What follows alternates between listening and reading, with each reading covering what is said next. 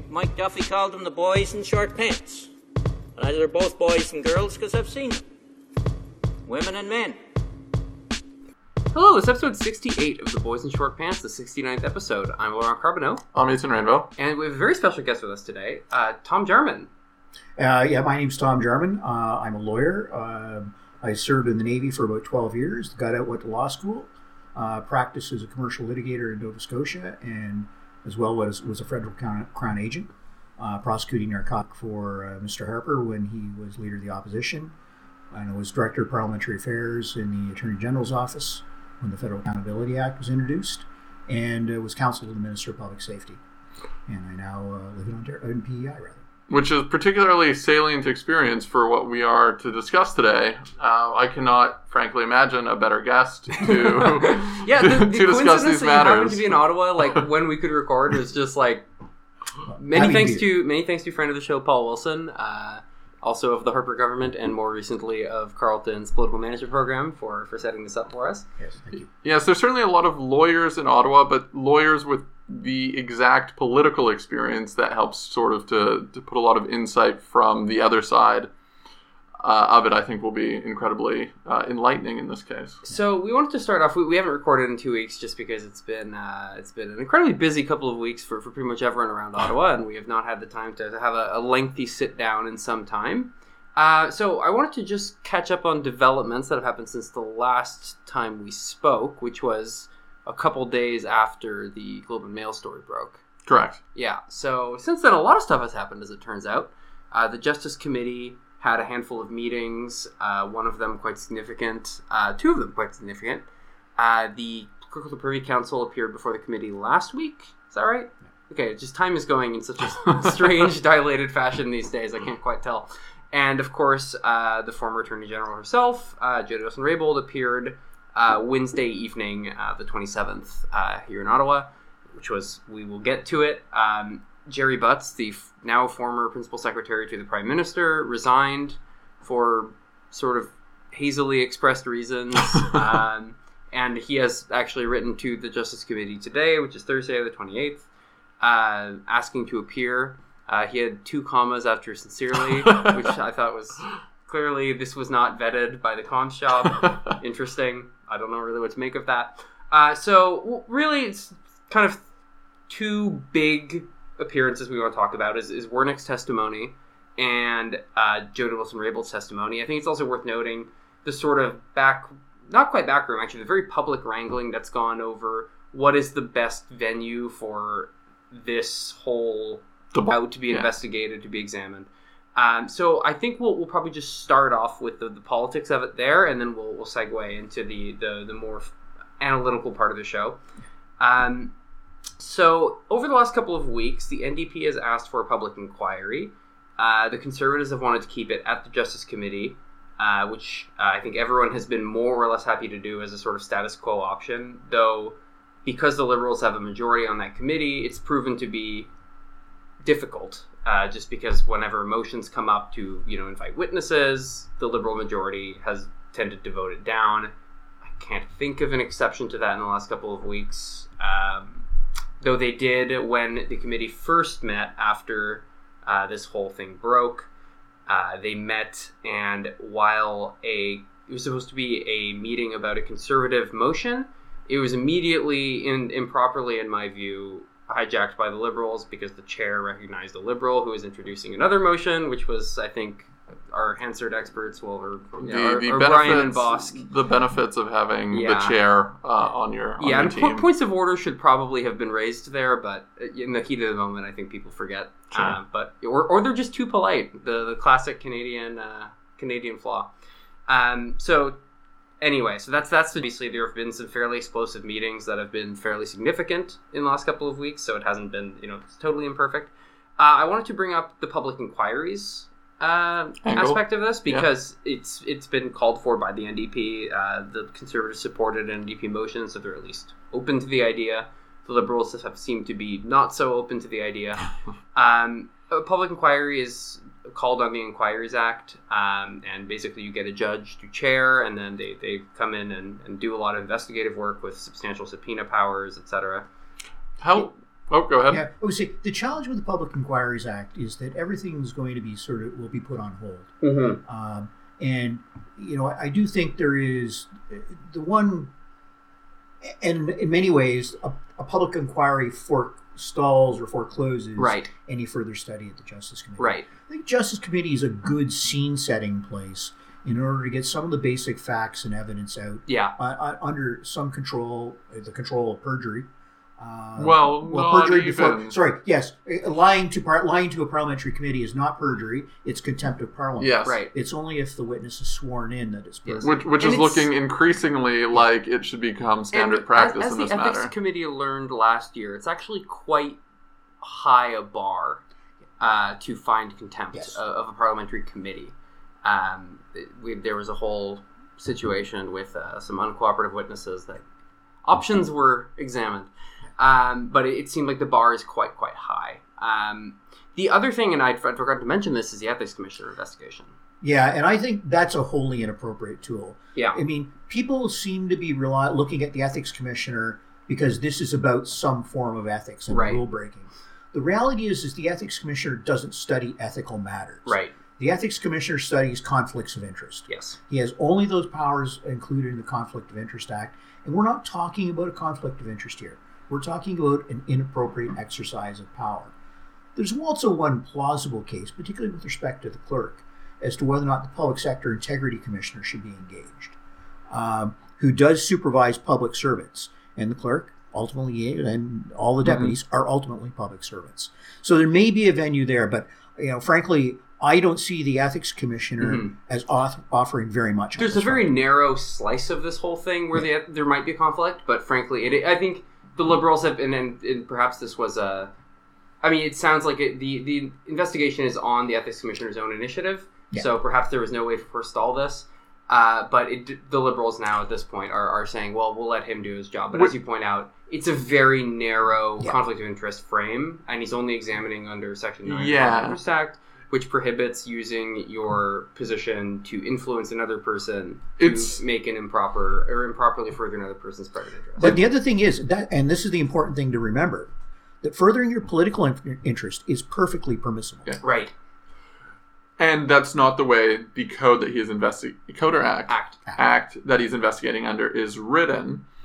But it's also, as we've seen with the Aga Khan investigation and others, the investigation is conducted entirely behind closed doors. Yeah. And it can take somewhere in the range of 8 months to a year for that investigation to be complete. The Raj Grewal investigation was called early last April, I believe, or late last March, and there is still no absolute silence on that. So that's politically convenient for the Liberals to say, oh, the Ethics Commissioner is going to take care of all of this. He's an officer of Parliament, where he is investigating one very narrow aspect of this. He is doing it without any sort of oversight until the very, very end when he issues his report, which would be after the horizon of the next election. And technically speaking, because he's doing this on his own initiative, he could decide not to issue a report. Sure. I think it would be ludicrous. Thank you, Duff Conacher. Yes, it would be a ridiculous undermining of his own position as the Conflict of Interest Commissioner to investigate a sitting Prime Minister and decide that no one needs to know what he saw.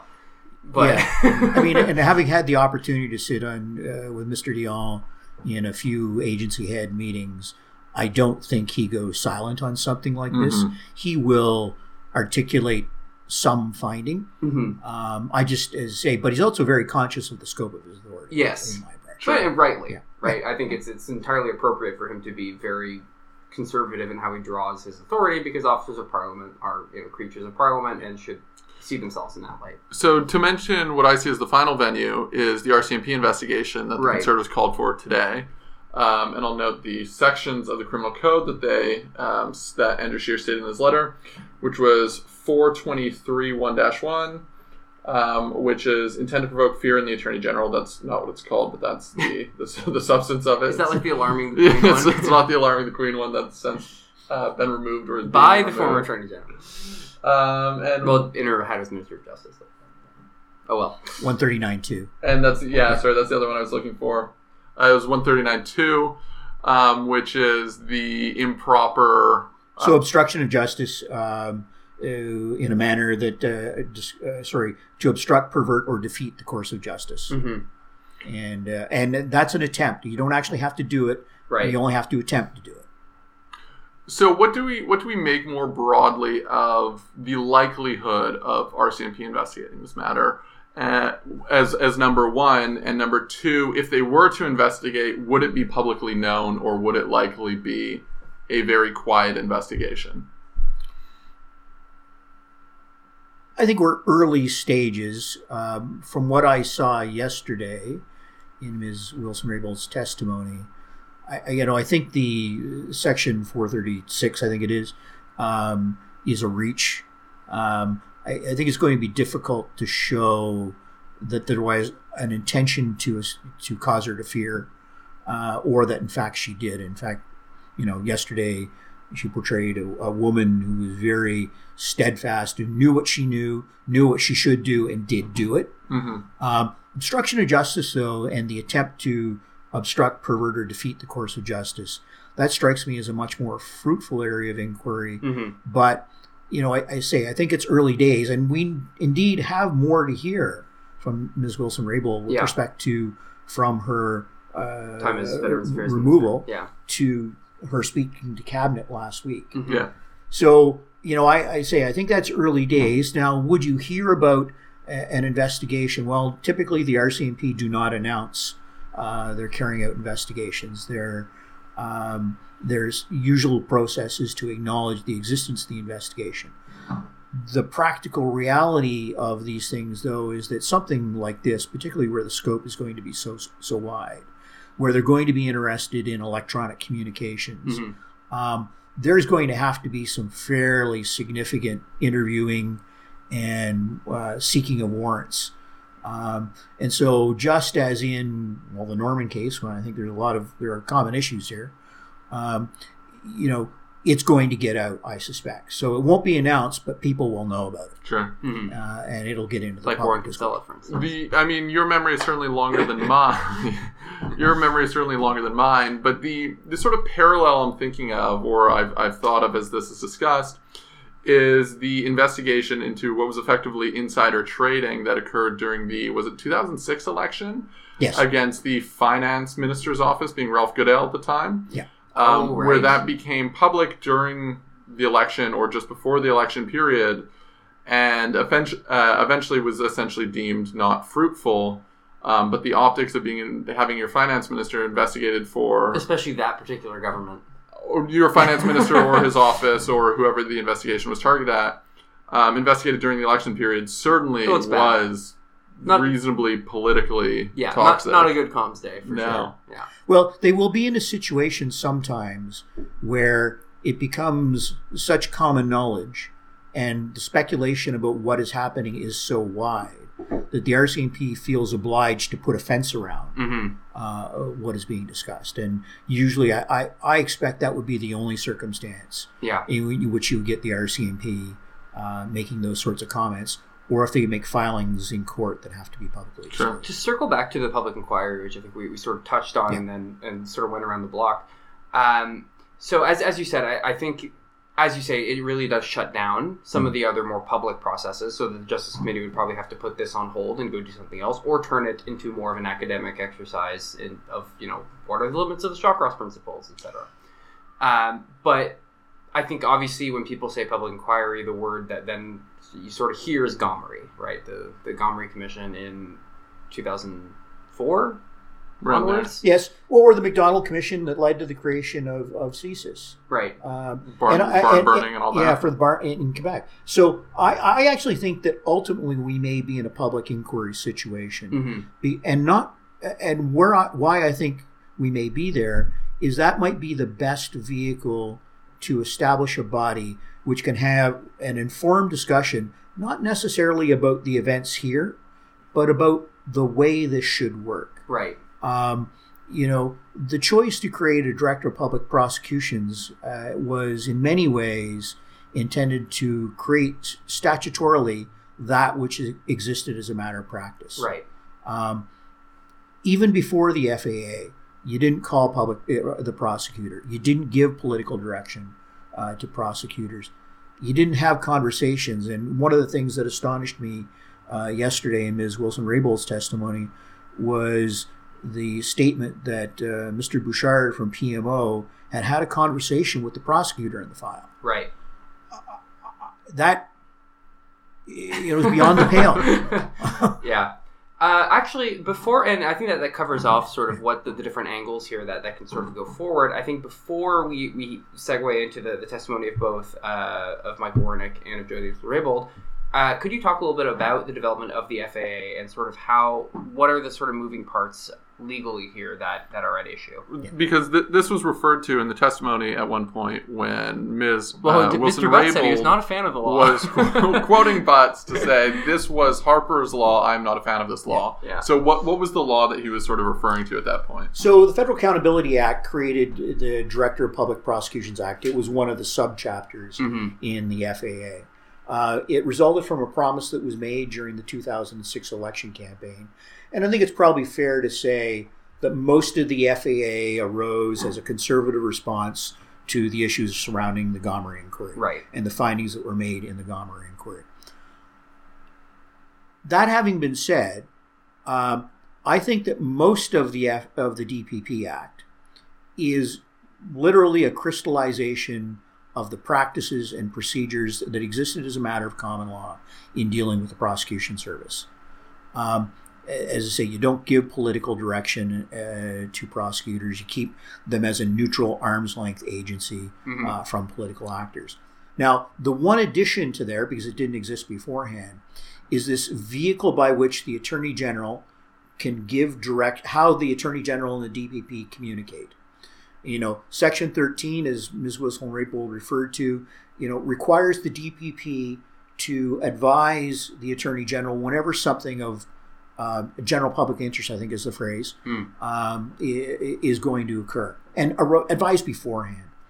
And then Section 14 allows her to respond to that. In addition, Section 10 allows the Attorney General to give proactive direction. So that vehicle of communication, of official communication and formal communication, didn't exist before the DPP Act. And lastly, what it requires is that this communication be in public, with one bracket around that, and be in public through the gazetting process. Right. Now, there is a section that I acknowledge in the DPP Act that says where it's in the public interest, the Attorney General can refrain from publishing the directive in the Gazette right away. But that would strike me as a pretty unusual matter, and it would also, I think, engage the DPP's judgment about the public interest. Okay. So from there, do we want to go to the Michael Wernick's testimony? You have one question. I just have one question. So online, there was an article circulating at the time, there was an article circulating online that was published at the time, and it was Baird's remarks in regards to this legislation, because, as we recall, Baird was the, I believe, president of the Treasury Board at the time. Yeah. And it was effectively the first bill the Harper government did. Yeah, it was C2. Yeah. C2, yeah. C1 was, I'm sure, something financial, some sort of housekeeping measure. Yeah. And his statement was very specific in regards to the dual hat of the Minister of Justice and Attorney General. And he spoke about, or was quoted about, referring to this as sort of a measure in order to ensure reduced partisan tampering in the role of the DPP. But it seems like this approach is sort of different than the UK and others who've just split those. It seems like we sort of conceded that we wanted to keep the AG and the Minister of Justice together, but instead we were going to establish more formal safeguards around our public prosecutors. Is that sort of a correct interpretation of things? I think so. And I guess Dean Dodek has written about this, about the good practice of separating the AG from the Minister of Justice. I think, though, the reality is there are a number of ministers who are statutory decision makers. Mm-hmm. And I don't think there's anything special about that. And I don't see why you need to hive that role out of cabinet. But what I do see is very clearly, the need to crystallize that relationship. And and was very much in favor of the idea of the DPP as a standalone agent and statutorily recognized. So from there, I think we'll want to talk about Michael Warnick's testimony at the Justice Committee last week, which I think raised quite a few eyebrows. The testimony itself was quite interesting, and we will come to that. I think we'll have to start with his prologue, or his sort of introductory remarks, where he spoke at length about his concerns about the state of discourse and how his fears about how there would be political assassinations. And am I missing anything? Those were kind of the two big things. And that as parliamentarians, the members of the Justice Committee should condemn remarks made by a senator at the United We Roll Yellow Vest rally on Parliament Hill, I think the day before. So that was quite controversial, because there is a convention and well sort of articulated guidelines by Privy Council Office governing what public servants should and should not say in front of parliamentary committees, and sort of offering your broad considerations on the state of discourse in Canada is not really covered. No, and I mean, the reason it's not covered in part based on PCR's guidance is it's sort of like, if you read the rules for Monopoly, they don't tell you not to take all the money from the bank because it's presumed. They tell you how you get money from the bank in other ways, right? Yes. It's like they don't enumerate all the things you can't do or should not do when playing. They the don't game. tell them to show up wearing clothes either. Yeah, exactly. Yeah. And so that was some people's defense of it, saying, well, it says here's what they should say about policy matters and the scope in which they should talk about policy. That's because that's envisioned as the goal for having public servants testify before parliamentary committees. It is not envisioned that that public servants will be sharing their personal musings on anything, frankly. Yeah. I cannot imagine a moment in clause-by-clause review of given any legislation at hand where MPs turn to the officials at the end of the table and say, what's the department opinion of this? Let me just tell you my personal opinion first, and then I'll tell you the department's position on this legislation. Like, it's reasonably unheard of. Yeah, and I think it's sort of consistent with remarks he's made in other places, in the sense that I think he has a broad view of the clerk's place in the Canadian public service, and of the place of the Canadian public service, for that matter. That's not to defend the comments, which I do think were inappropriate and crossed the line from what the clerk really should and should not be doing. Especially in front of a parliamentary committee, when he's answering to Parliament, especially because he doesn't have a minister in the conventional sense, the Prime Minister to some degree, but I think he sort of, as I said, takes a wide view of what the clerk's role is.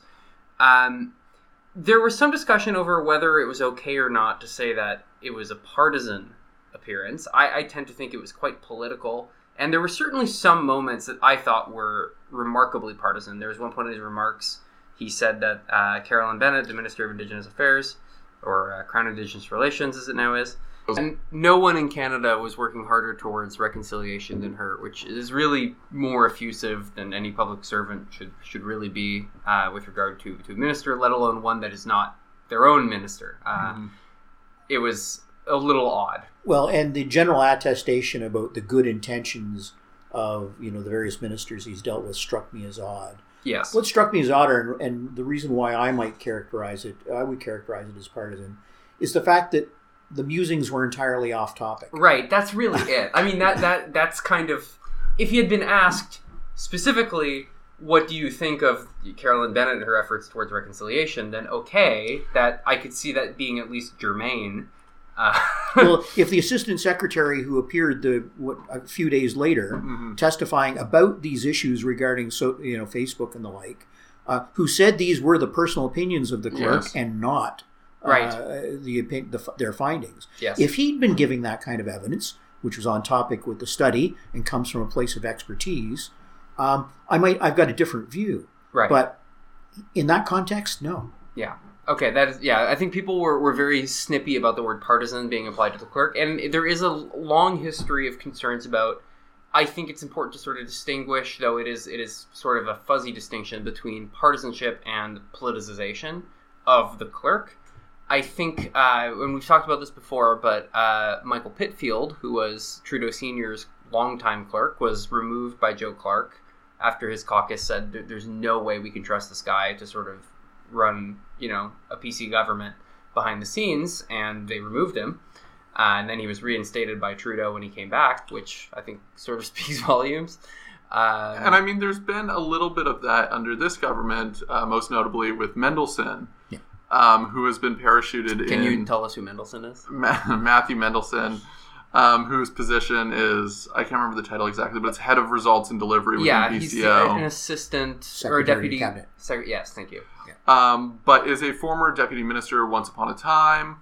But is seen largely as a liberal partisan who was parachuted into the upper echelons of PCO and seen initially, although this perhaps is no longer the case because he has had a limited public profile since, as sort of being groomed to be the successor to Wernick. Well, it seems like the deliverology thing is kind of falling out of favor. I haven't heard of it in 2 years.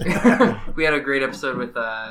Rachel Curran. With Rachel Curran about that some time ago. That I think has a lot to do with that, perhaps. But no, and also actually, while I was looking into the sort of history of perhaps over-eager clerks, Wayne Wouters came up in his response to Kevin Page's questioning about, was it the fighter costs? Yes. It was like the F-35. Yeah. So there is a history of this. It's really not like out of the ordinary or somehow...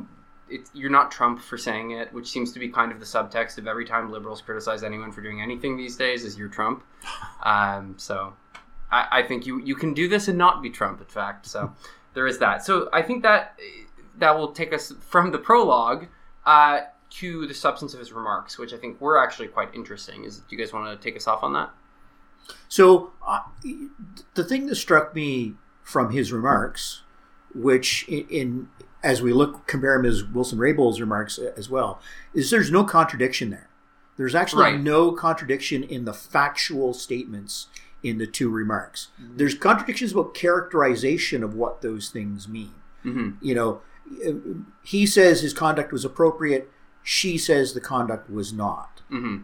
But that's an opinion. Right. Like that's an evaluation of a certain set of events and communications and facts that occurred. No one is disputing the meetings that occurred. In fact, I would argue, looking at Mr. Wernick's statement and Ms. Wilson-Raybould's, the essence of those meetings was accurately reflected in both.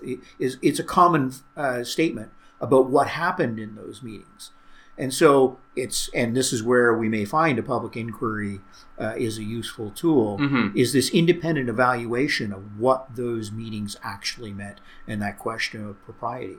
But so the thing that struck me is indeed, with respect to the facts, is how common they are.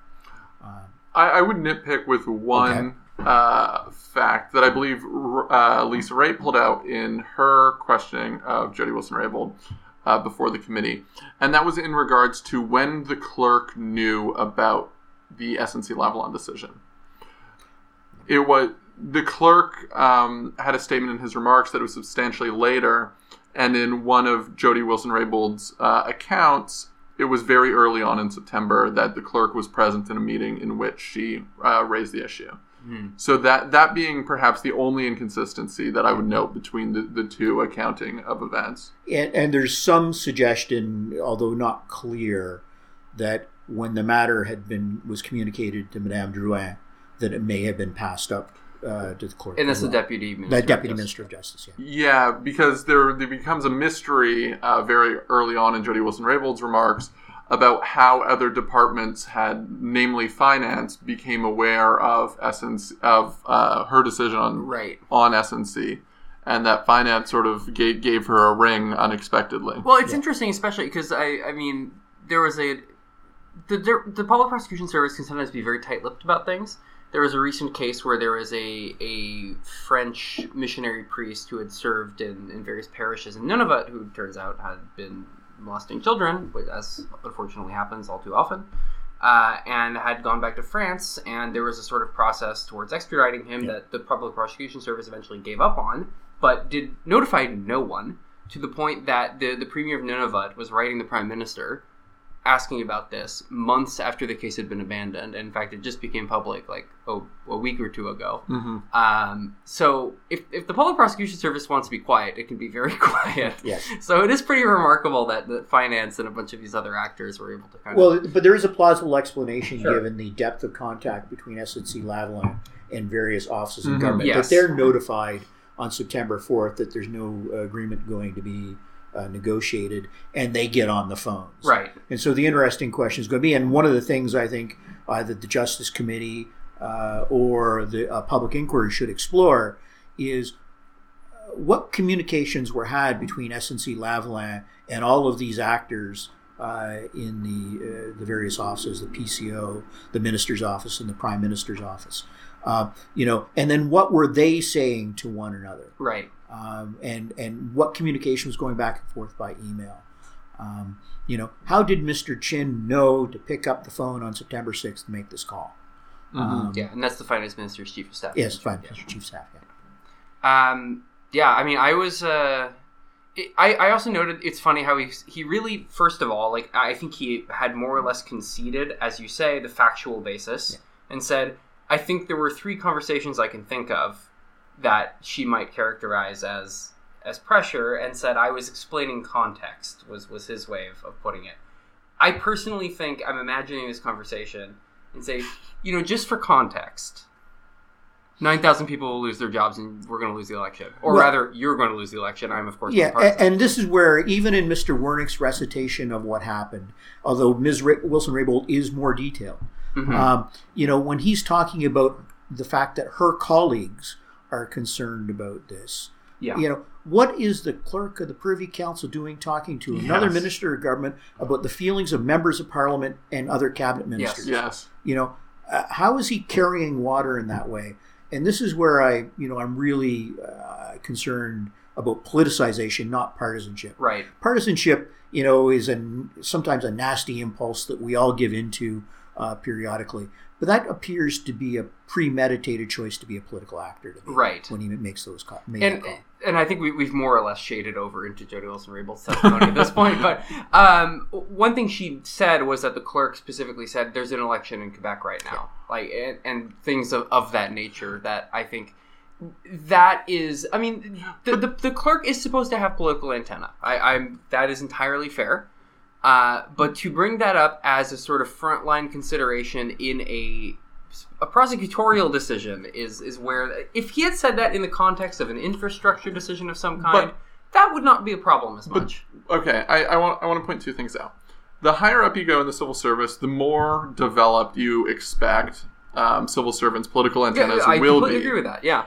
However, for the clerk to be raising a provincial election, and the political considerations around a provincial election, which is not under his purview whatsoever in my mind. It is one thing if he is raising political considerations for the federal government as an entity. I mean, who is the Premier of Quebec is a policy consideration for the federal government, though? No. I think so. No, it's not, because that comes down to democratic choice. It is, but it has impacts. Like, I think it's not in and of itself, like, I mean, I was just saying a minute ago, I think it's inappropriately political. Like, I'm disagreeing with you. So if the Premier of Quebec had been a true separatist, and the clerk's analysis was, let's sink SNC-Lavalin so that he loses, so that the economy craters prior to the election, would we consider that an acceptable statement? I don't think so. I mean, here is where I think those statements morph along.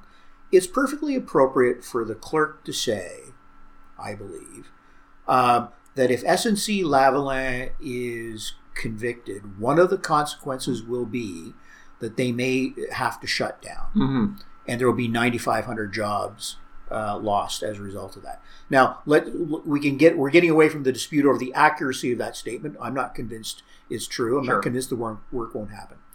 But that's it. That's full stop. It's when you get into, and the political impact of that will be, or your colleagues are really concerned about it. Right. That's when I think it becomes unduly political. Right. And the political impact of a provincial Liberal government will be. Yes, and like, that's one where, step further for me. And like, for it me, goes... that kind of shaded over into, like, are you trying to defend a friendly government in Quebec? In which case that becomes... And the opposite would have held true, I think, trying to torpedo an unfriendly one. If he had this discussion around, I don't know, let's say... I can't name a big company in Ontario just off the top of my head that is uniquely Ontario in the same way. Morneau Chappelle, no. But I don't know, like Deco Labels. Deco Labels is going to go under, and like, in that, this will really hurt Doug Ford. That would be an issue. So yeah, I think that according to Jody Wilson-Rayboul's testimony, that there are real concerns. So this was raised in question period today, and I think probably will be raised tonight at this emergency debate that is happening. That's also going on. Forgot to mention that. Can Michael Wernick remain the clerk of the Privy Council kind of under this cloud? Can he? Well, as long as the Prime Minister doesn't dismiss him. Should he? I think not. One of the... So, I'm not 100% familiar with it because it's such new legislation or it's such a new mechanism. But Karina Gould, or Minister Gould, recently unveiled sort of the national accounting of foreign interference during the election. And it substantively leans on senior members. Are you talking about the protocol, the response protocol? Yes. Yeah, okay. And it leans on the clerk and other senior deputy ministers of various... Global affairs, public safety... defense? Not defense. No? No. Global affairs, public safety... this is going to kill me. Come back to me. Okay. Anyways, easily looked up. But it relies on trust in the civil service, and very specifically those civil servants. And to have Elizabeth May calling for his resignation in her one question in question period today, I do think speaks volumes. Not to pump her tires too much, but there were NDP questions about this too. There absolutely was, but this is reasonably out of character for her of all people. To be calling for resignation. That is true. So I think that tends to speak volumes about where we're at on this. My thinking on this was, if you're putting the clerk of the Privy Council in the position where the credibility of the government hinges in large part on people believing his account or on a former minister's account, that is an untenable position for a public servant to be in, and he needs to remove himself from that situation. Even if there were contradictions, you're right. Stacking him up against political actors... it makes him a political actor, right? Yeah, it makes him a political actor. Yeah, so it just seems inappropriate for him to continue in that role at this point. So, but to the point of can, yes, he can, as long as the Prime Minister says so. Yeah, fair enough. Yeah, there are a few recourse mechanisms to remove him. I truly think his days really have to be numbered. Like, he either resigns or is removed. So this is where one of my other issues with it comes up. Is it was floated that he is near retirement. Yes. And so perhaps that goes towards explaining the color that he inserted into his comments. It seems like a really bad idea to sort of harm the credibility of your office on your way out. I don't know. Yeah, it seems This is why I'm not clerk of the Privy Council, I guess. Yes, it would tend to lean towards an arsonist approach in your final months of burning down the credibility of the institution you've ostensibly fought to protect. Because no one's really thought of... I think a lot of people in and around the Ottawa bubble were like, yeah, Wernick is pretty tight with these guys, but, clerks have been pretty tight with their governments before. It's not a criminal offense. So, and people, it was fine. People sort of saw it as not abnormal. That, I think, has been crossed, and I think, unfortunately, in a way that will really harm the credibility of the office in the future. And I would note, just for continuity's sake, that this is not the first senior official at PCO that has sort of gone out the door in this way, lest we forget the National Security Intelligence Advisor, Daniel Jean, right, who also had questions of... Who is another official who is on the response panel, or the protocol. Well, the NSIA is. Yeah, but the NSA is an office, yeah. Yes, but it's no longer Daniel Jean. No, I know, yes. Who's since taken his leave, but around the India scandal. Yes. So there was questions of his partisanship and impropriety in his conduct. And ultimately, I think... We're very thoroughly covered on this show. Ultimately, I think the committee didn't absolve him, but did not pass judgment on him based on the circumstances. But nonetheless, he was thrust into an unfortunate set of circumstances and was sort of forced to fight for his position. So, Jody Wilson-Rayble's testimony, which will now come to formally. She spoke for half an hour and then was questioned for something like... Was it over half an hour? 40 minutes? It was like 30, 35. Yeah, it was a little more than 30. But at any rate, it was supposed to be half an hour, went a little over, and then she was questioned till about 7 p.m. The committee started at about 3:40 or so. So she was there for quite a while. Yeah. No breaks. She was asked repeatedly if she wanted a break and kept saying, no, I'm good. I'd rather actually just do this in one shot and go home. Which I sympathize. It was a long meeting. So what did you make of it? I thought it was like her whole statement to begin with, just incredibly precise, going through in very, very great detail.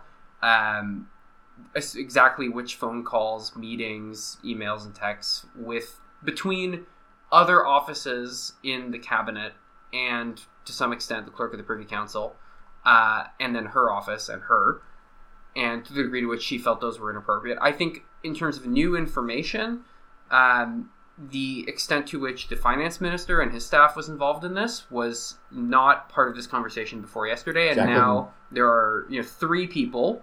The finance minister himself, Bill Morneau, Ben Chin, who we've talked about briefly, his chief of staff, and Justin Toh, his deputy chief of staff, all come out in this opening statement and are named as having had inappropriately political discussions about an ongoing prosecution.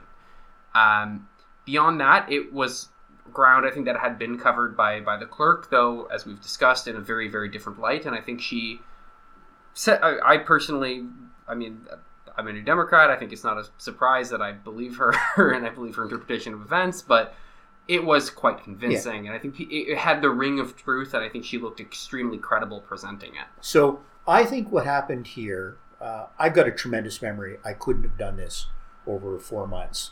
I think what happened here is that Ms. Wilson-Raybould had her meeting with the Prime Minister on September 17th and the clerk, and realized there was something extraordinary going on here.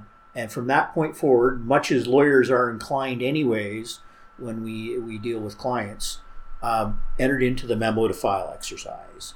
That every time she had an interaction with respect to this file, with respect to this matter, she did a memo to file.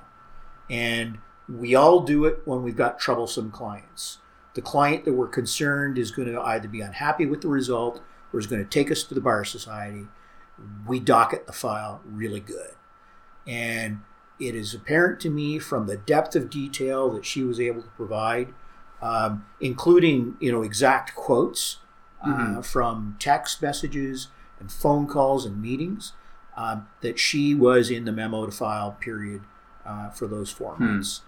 And the other part is that what she recited was actually remarkably consistent throughout in terms of tone and tenor.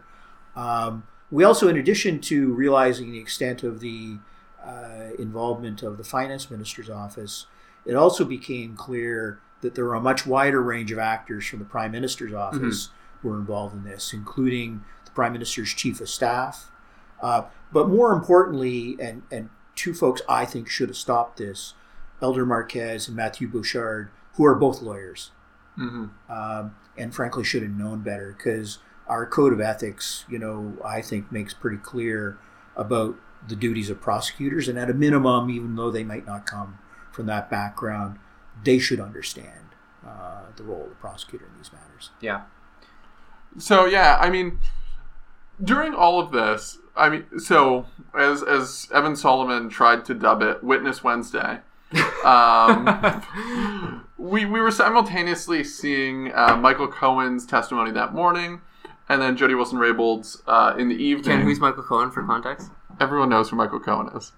The get-her-done fixer lawyer for Donald Trump's lying lawyer for President Trump over a decade. But he was testifying before Congress. But there's, I think, one of the more interesting parallels here, because there are certainly a lot of different parallels to different actors in the Trump government that I think you could make, or the Trump administration. Oh, they're going to love to hear that. But that's perhaps one of the most damning things here, is you have a liberal government who would like to believe themselves to be the furthest thing in the Western liberal order from the Trump administration. Yep. But you have a scandal here that is lit up like a firework in the course of 2 weeks, from start to finish, and has seen perhaps more damning testimony than anything that has occurred in the Trump administration, with the exception of, in the Trump administration, and this is perhaps worse for the Trudeau government, is that it's been, reasonably senior figures, but it hasn't been members of his cabinet testifying against his actions, which is frankly incredibly difficult. It's a very difficult position for Trudeau to be in. But to draw the parallel case, and it came to mind when you were describing how Jody Wilson-Raybould felt the need to document her interaction, seemingly, was James Comey's testimony to essentially the same effect, to being approached inappropriately and asked for loyalty by Donald Trump, and then feeling the need to effectively document all of his communications henceforth. Yeah. And ultimately resulting in the appointment of a special counsel in the case of the United States, and in the case of Canada, we'll see what happens. to be determined where this ultimately ends up. Yeah. But just the accelerated nature and the rate at which it's happening in Canada, I think, is incredibly notable. I abhor making comparisons to the United States, particularly on this podcast, because I think it's comparisons to American politics are too often cited in our media. But nonetheless, there are some necessary parallels to be made here. But, and what's also struck me as you make that comparison is, in fact, Mr. Comey related communications, which in his book, which it really were ambiguous in terms of tone. There definitely were two readings. I don't see the same degree of ambiguity here. Mm-hmm. There is no equivalent of Mr. Butts' testimony, well, we have to have some interference here. Yeah, that to me, that was the most single damning. There is no way to do this that doesn't involve some interference. It's the light treason joke from Arrested Development. Or the chief of staff saying, well, if you're uncomfortable, we can get op-eds written in support of you. Or even his own, the lawyers involved. It's just the statements aren't nearly as clear in Comey's recitation of things, and that's what struck me as the most astonishing thing. Breaking away from the comparison is how unambiguous these actors were about their desire to get SNC out of this prosecution. Yeah. Well, and it seems like it was really everything on the table in the sense that they were doing this and at the same time having consultations about revisions to the integrity regime, which we spoke about last time. So that's another thing that came out since, I guess. Yes. So they seem to be trying to amend it. I think so it came that the out. 10-year ban is not automatic. And I think it came out based on an 8-month-old ATIP that was finally completed and submitted, and the journalist was like, "Oh, gee, this is handy." Whom among us does not love a well-timed ATIP? Yes. But to be honest, is from a practical political perspective, having had the conversation with Ms. Wilson-Raybould on September 17th. Can I interject slightly with that conversation? I remember very clearly when she was talking, it's one of the real just brutal features of this testimony was during that meeting she recounts looking at the Prime Minister in the eye and saying, "Are you telling me to inappropriately interfere in this prosecution?" "Oh, no. Just get it done, Yeah. Okay. But knowing that she conveyed to people on a number of occasions right around that time, this is a decision. Okay, she's made a decision. There is another avenue. It's not like changing this policy is actually very hard. Mm-hmm. It's not a regulation. It's not a statute. It's purely a matter of a government procurement policy. So what I've seen as the pushback on that perspective is that if they were convicted nonetheless under the charges at hand, and even if they were let off the hook via Canada's internal process, the SNC would suffer ramifications internationally for having been convicted in Canada, with other partner countries recognizing the Canadian conviction against them and their respective integrity regimes. I see. And that's possible, but then, we've got the other issue, of course. Is there a target in the Jacques Cartier bridge investigation in for Quebec, fraud? Provincially, yeah. Mm-hmm. Well, and there's also the McGill's Hospital one, which I don't think has No, gone to trial but yet. SNC was not the target. Okay. It was the one of their executives? executives. Right. Who have all pled guilty or... Yeah, exactly. Yeah. So SNC is a target in the Jacques Cartier bridge. Okay. And that I think came out relatively recently as well from the RCMP investigation, but it's in Quebec. I'm not certain if it's RCMP or Sûreté. Sûreté, okay, yeah. Oh, that would make more sense, I guess, yeah.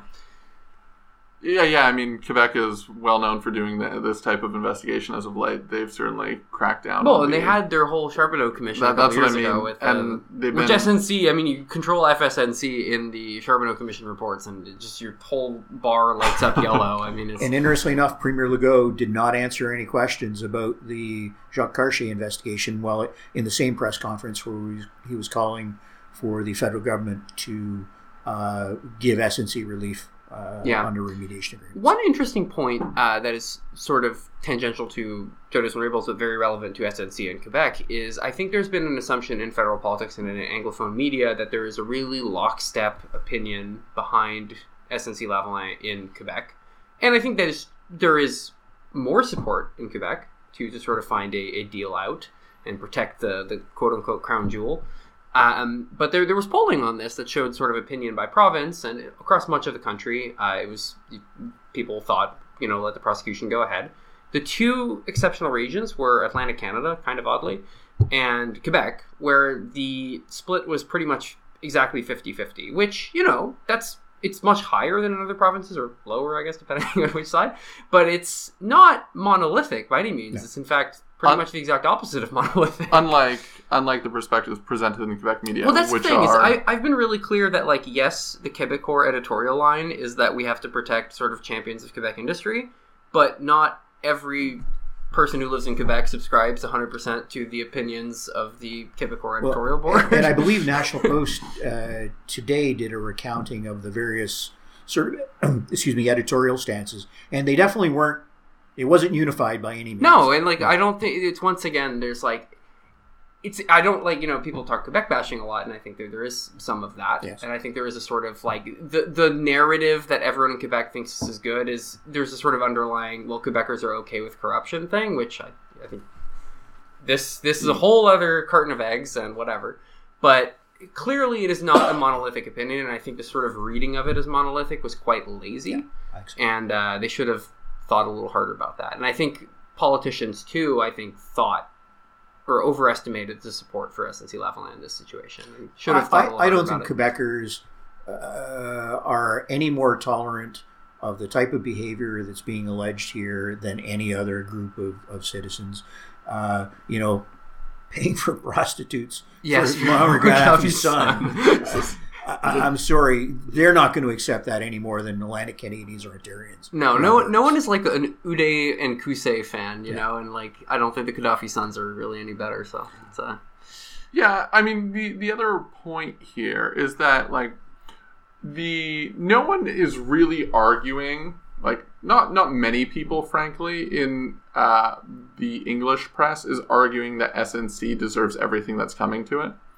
I think these narratives have sort of all got intermixed, where I think a lot of people do have a lot of time for deferred prosecution agreements, and that there are reasonably strong rationales underpinning them. Mm-hmm. But that is entirely aside, and the whole jobs question, Heather Malik was presenting. Oh my God! A perspective on this, a Toronto Star columnist, where I want my government to do absolutely everything it can for the jobs, which seems to be the only line the Liberals have managed to pull together. Yeah, and look, and jobs and pensions, right? That was the other one. Yes. And this is a government that has been called upon to change the Companies Creditors Act and the Bankruptcy Act several times to put workers' pensions at the top of the list of creditors, and refused to do so several times, and is now lecturing people about pensions. It's just, and the Sears bankruptcy, where there were, I believe, 12,000 jobs from Sears across the country. And then there's the GM closure, where who knows what's going to happen to that. Obviously, job losses in Alberta and the oil and gas sector. It's just come on. Who do they think they're kidding with this? Yeah, it's not terribly unique. But everyone can appreciate that governments would be sensitive to job losses. No, sure, right? That's fine, but don't be selective about it. At a certain point, though, it becomes a question of, and how far are you willing to go to protect those jobs? And that's where the line was. Well, yes, and people are not saying, I'm mad they worked too hard to protect the jobs. I'm mad they broke the law. And so the criminal code lists the factors that are being considered, and I'm sure Ms. Wilson-Raybould. I'm sure the the Director of Public Prosecutions looked at them, and Ms. Wilson-Raybould looked at them. And they specify things like contrition, compliance, yes, all those other sorts of factors. And then they have this catch-all other factors, and later on specifically exclude national economic interests. And so from that, I draw the conclusion that these economic factors are something to be looked at in the regular course of business, but there's certain sorts of offenses that we don't look at them at. Yeah. And corruption of foreign public officials and fraud are those type of offenses. So how do we reconcile the fact that the narrative seems to be that DPAs were put into the budget bill in order to get this all done in time for SNC, but then it's dubious or it's largely seen to be dubious as to whether or not SNC would qualify under the DPA Act that was supposedly tailored for it? Because I think they're all casting at straws, trying to do whatever they can to try to get some relief. And the other part, I'll say, quite frankly, in evaluating the analytic talent of this particular government, they don't seem to have paid a lot of attention to the details. Well, there's also, I think people have brought up and I think Etienne brought this up earlier, is the OECD anti-bribery conventions. I think they maybe drafted something that SNC would have qualified for, then realized, oh no, we have to No, I think they literally imported the provisions from the OECD, which is the norm. Yeah. It's not like everybody else doesn't have these type of provisos. Mm-hmm. The OECD convention has literally these factors and then it's verbatim. This exclusion. But I think it must have been that they drafted something and realized that they had international obligations, dropped the language in, and then didn't think too hard about what that would actually Well, no, I'm going to go even to my point that I don't think they pay much attention to the details. I think they literally did a copy and paste because they love international treaties and brought it across. I think it is believable. So my challenge with either of those perspectives is reconciling the difference between justice drafting the legislation and the political level approving it. That where if justice or if the people in, who would have started this? Legislative draft. So I was going to say the finance minister's or PMO, maybe PCO sort of got the ball rolling on this. Criminal code is a justice-owned document. Yes. So I think, but I find it very difficult to believe that anybody told Justice, draft a provision that's going to get SNC-Lavalin out of the woods. I suspect the instruction would have been something of the sort. We think it's important that a remediation provisions be included with respect to these large-scale offenses in order to protect, businesses whose devastation would cause significant economic impact on a wide range of people. So then, typically, the people who would play the challenge function on that legislation would be the minister's office staff in the office of the minister and attorney general, who would review that legislation and maybe not say it explicitly, but say ooh, that seems a little tight. Can we weaken that? Can we do this here? How can we tweak this legislation to fit our legislative intent, be that with SNC or any other case? But the minister's office wasn't on side with this, so seemingly it seems to have got pushed through somewhat against their will. Maybe there was some cursory sign-off along the way because ultimately the criminal code is her responsibility, or was her responsibility. But legislatively it was carried by Minister Morneau. And then when it went to Senate committee, she apparently refused to testify or submit herself to committee scrutiny on it. And it was instead the head of PWGSC who went, I believe, and the... Call it PSPC now. Or, yeah. Well, Public Services and Procurement. Keep changing names on me. And the and her parliamentary secretary. There's sort of this weird tension in the story as to how much she consented to the creation of this and where she stopped supporting it along the way. And perhaps that was the recipe for it being drafted in such a fashion as to not work in the way it was intended for SNC Lavalon's benefit. Yeah. Back to the Elf King. Yeah, I don't know. I mean, and I can only look back to my own prior experience. I do know that when memorandum to cabinet would go forward with these things, the minister who owned the statute would have to sign off on it, literally, physically sign off on it. And it would still surprise me that if the Minister of Justice wasn't signing on the dotted line, agreeing to these sorts of provisions. You've got to live to standards. And I suspect Justice's response would have been, we're going to the standard that the rest of the world uses on these things. And to go any further would... we've got obligations to comply with these international corruption regimes too, and we've signed them. To go any further would leave us not in compliance with the things we have signed. That makes a perfect amount of sense. Anything else we want to touch on for her testimony? I mean, the questions, I thought, just broadly speaking, I think the NDP and Conservative side was basically... would you say that you were extremely brave in coming forward to do this? Perhaps one of the bravest of all time. Would you care to comment on that? To sort of enhance your credibility. The Liberal side of questioning was interesting for its nastiness. I think it's really worth saying that people were not really sure what she was going to say. She walked into the room.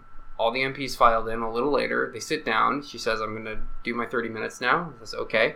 And then within about 30 seconds, she had said, actually, it's literally the second paragraph right after the land acknowledgement. For a period of approximately 4 months between September and December 2018, I experienced a consistent and sustained effort by many people within the government to seek to politically interfere in the exercise of prosecutorial discretion in my role as the Attorney General of Canada in an inappropriate effort to secure a deferred prosecution agreement with SNC Lavalin. It's just like, okay, well... So you could see staffers just tearing up prepared questions. It's like, well, okay, that's the ballgame. I couldn't watch the whole thing because I had a client meeting. It was also 4 hours. I watched the first sort of 10 minutes and went, "Wow, she's laying the hammer down. I got to get the transcript." Yeah. No, it was pretty impressive. It was the political equivalent of starting Star Wars with the explosion of the Death Star. Yeah, there was nothing held back initially. Absolutely nothing. Just dove right in. Yeah. Just to remark on the Liberals, because this is sort of the what poker I found. faces were great. I will give them that. This is just they were just completely stone faced.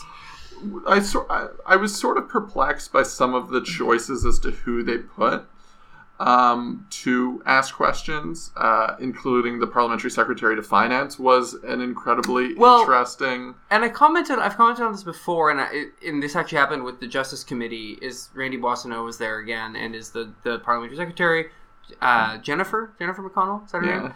Was there the Parliamentary Secretary to Finance. The Liberals have a rule that they break sort of at their convenience, that parliamentary secretaries are not to sort of intervene in committee proceedings. Like I said, they sort of ignore this kind of whenever they want. But when there's so many of them, how could they staff a committee if they they're going to run out of people, yeah. But that was interesting. It really does look bad, and I don't think Randy Boissonneau came off particularly well. No. I mean, to be fair, that is partly because of society's deep anti-bald prejudices, where we just look like villains. It is very unfair. That's just typecasting.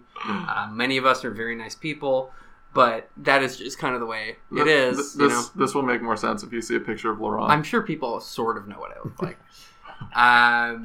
At any rate, so I feel bad for him. But there were other bald role models there at committee. Nathan Cullen did a great job. Much more positive sort of impression. Before we go down this particular rabbit hole, I would suggest we leave it there. It's one of those hairless, naked mole rat holes. we're at just over an hour, so I think we've covered nearly everything. I'm certain we could discuss it for another hour. We probably could, yes. At length, but we'll have to leave it there. You have a plane to catch. Indeed, thank you. Oh yes, that is true. Yes. Thank you so much for your time. My pleasure. Today. Yeah. Really, it was. And I like I said before, it really. The timing and could not have worked out better, and we could not have found a better person. Thank you so much. Thank you. My pleasure. And thank you for everyone for listening. You can follow us at ShortPantsPod. That will do it for us this week, and good night.